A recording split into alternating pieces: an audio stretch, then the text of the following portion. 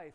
Today we're going to look at Solomon and Jesus and how he saw, the differences in how they saw material goods, stuff, what they think about life. So let me read you first from Matthew chapter 6. It says, "Do not lay up for yourselves treasure on earth where moth and rust destroy and where thieves break in and steal. But lay up for yourselves treasures in heaven where neither moth nor rust destroys and where thieves do not break in and steal. For where your treasure is, there your heart will be also." So that's how Jesus depicts our life, is laying up treasures in heaven, not here. And so Solomon actually gives us the why of this today. We're going to be in Ecclesiastes chapter 2, starting in verse 18, and it is right up here behind me. Ecclesiastes 2, starting in verse 18, and we're going to go through verse 23. "I hated all the toil in which I toil under the sun, seeing that I must leave it to the man who will come after me. And who knows whether he will be wise or a fool? Yet he will be master of all which I toiled and used my wisdom under the sun. This also is vanity. So I turned about and gave my heart up to despair over all the toil of my labors under the sun. Because sometimes a person who has toiled with wisdom and knowledge and skill must leave everything to be enjoyed by someone who did not toil for it. This also is vanity and a great evil.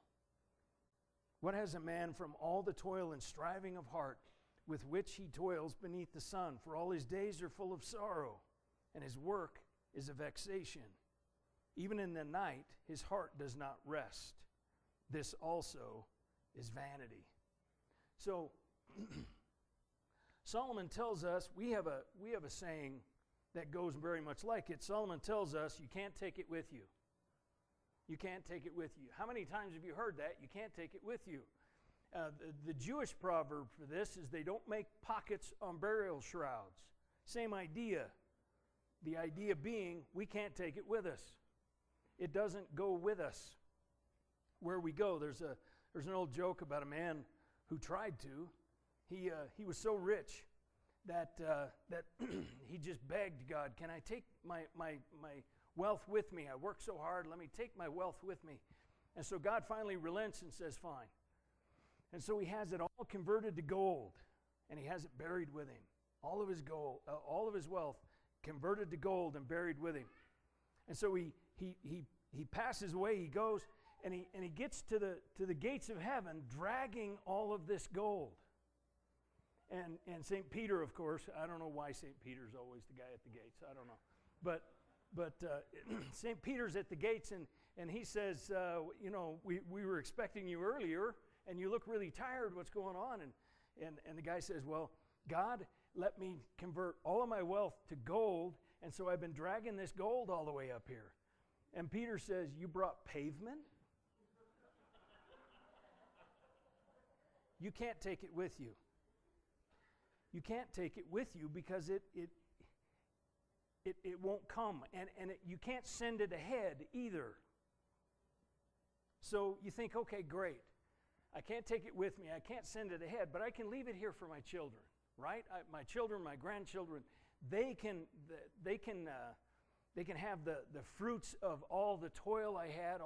Solomon deals with that in verses 18 through 21. He says, "I hated all my toil, which I toiled under the sun, seeing that I must leave it to a man who come after me.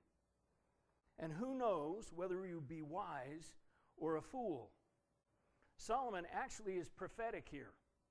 Because if you know the story of Solomon and the early kingdoms, Solomon's own son, Rehoboam, messes up the whole kingdom. David, Solomon's father, fights to conquer all of this land. Then Solomon spends his life consolidating it and making Israel the most prosperous and the wealthiest and the most put together country in all of that region. And then Solomon dies, and the kingdom goes to Solomon's son, Rehoboam. Now, Rehoboam, and this story, by the way, is told in 1 Kings 12, if you want to read this for yourself. Solomon passes the kingdom on to his son, Rehoboam. Now, Solomon, in order to build everything that he built, he uses conscripted labor, in other words, forced labor. And so there's this guy named Jeroboam who comes from the forced labor crowd. And he comes to Rehoboam and says, you know, your dad was way too hard on us.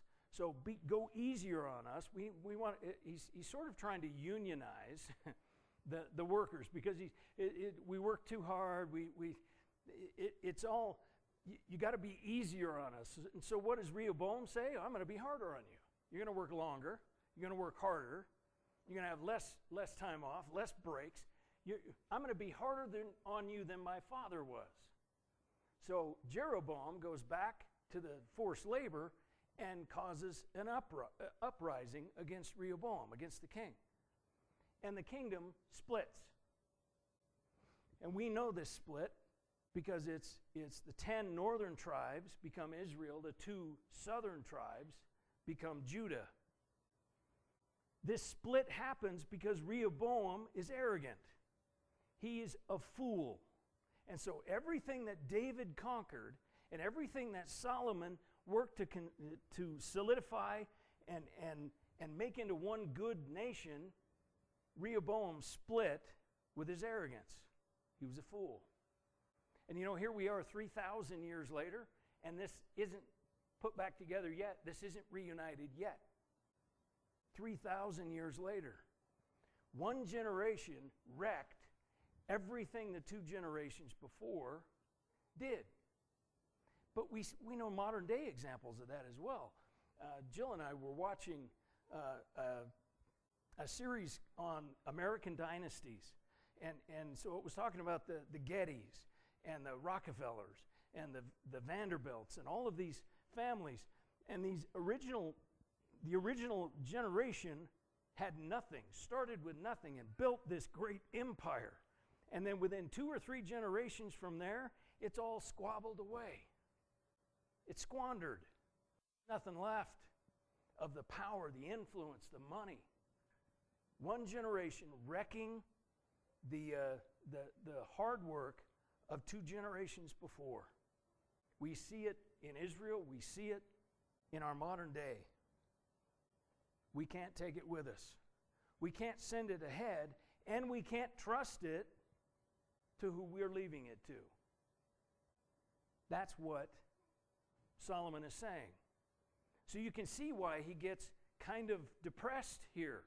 Why he says that his heart is vexated, works of vexation, and his heart is in despair. And you see all of this because a life spent pursuing wealth and power and goods, material stuff, ends abruptly and unsatisfyingly in death. If you're not ready for death, you're not ready for life. You're not ready to live if you're not ready for death. And a life spent on the pursuit of these kinds of things, of the earthly things, the worldly things, is a life wasted. That's a life that is a vanity, a vapor, a wisp of smoke. It means nothing. But what we can do is we can send our lives ahead. Let me remind you what Jesus said. He said, "Do not lay up for yourselves treasures on earth where moth and rust destroy, where thieves break in and steal, but lay up for yourselves treasures in heaven." So we can send treasure on ahead in heaven. What kind of treasure? Eternal purpose stuff. I've read the end of the book. There are 3 things that make it all the way to the end: people, the church, and the Word of God.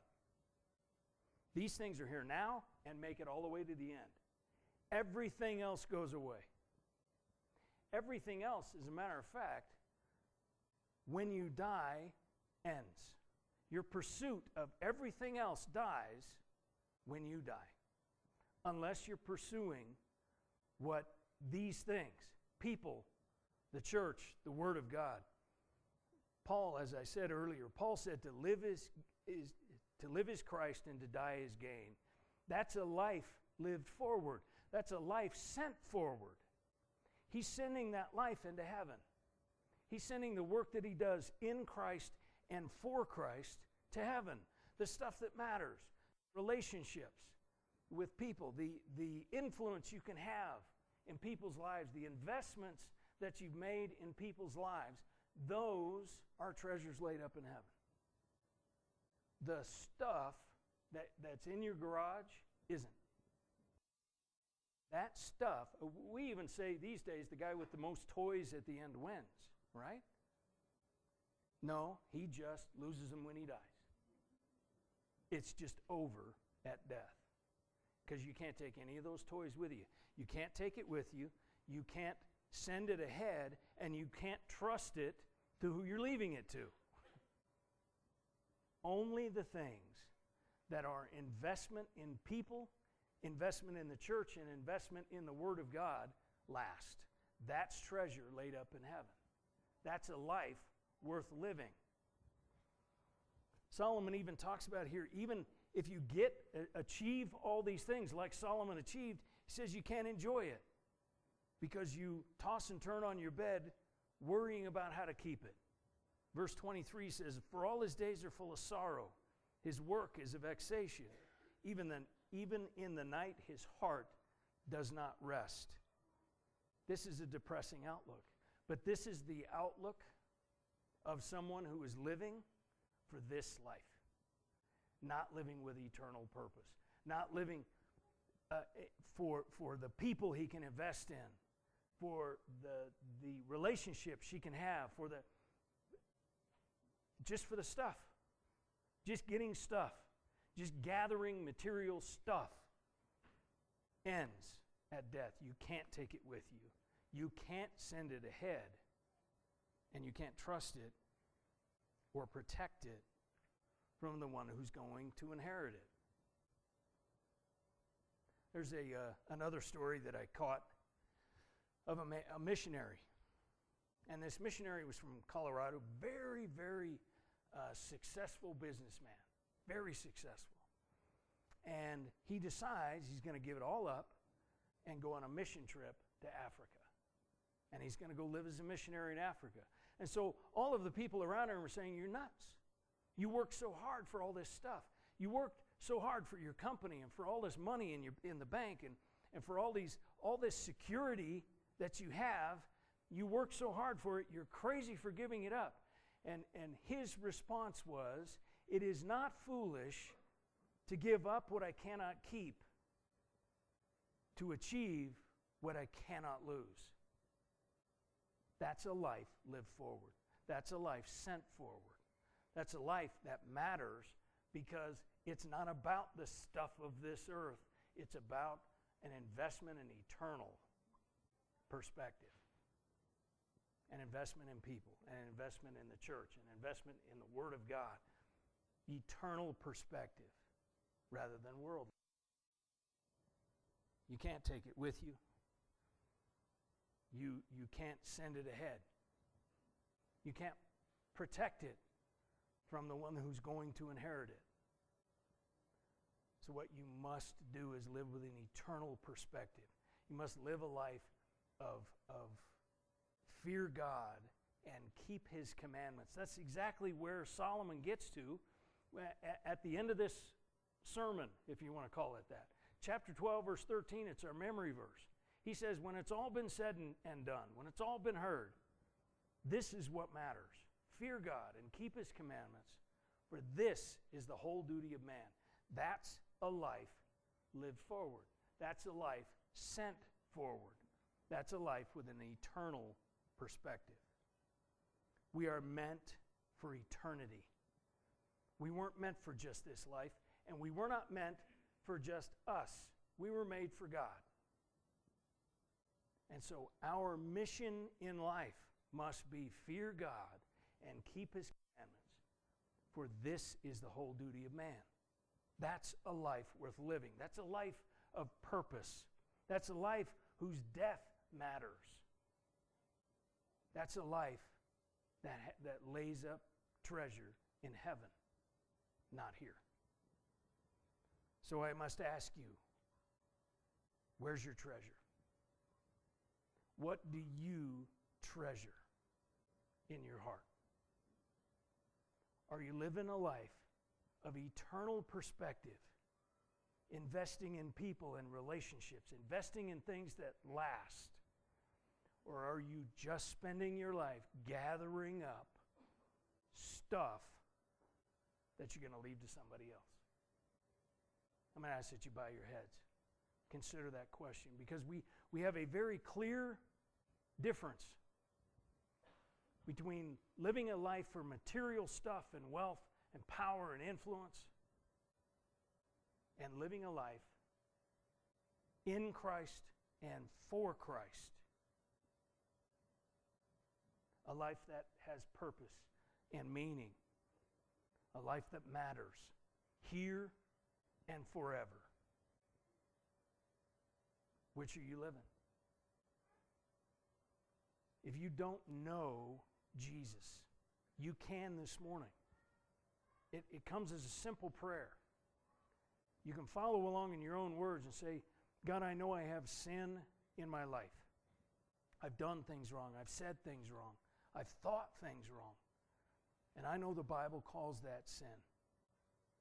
But I trust that Jesus died in my place on that cross. So I ask you to forgive me because of his finished work on the cross. And I ask you to come into my life and empower my life, that I can live a life of purpose and meaning, a life that matters now and eternally. If you prayed that prayer for the first time, you need to let somebody know. Come and let me know. Elbow your neighbor and let them know. Maybe this morning you know Christ, but as you look at your life, it's really about gathering stuff. It's not about eternal perspective. Will you commit this morning to living with an eternal perspective from this day on? Father, we thank you for this, your word. We thank you that we get this reminder from Solomon and from Jesus that our lives matter for eternity. Help us to live our lives for eternity and not just what we can gather here. We thank you. We ask in Jesus' name. Amen.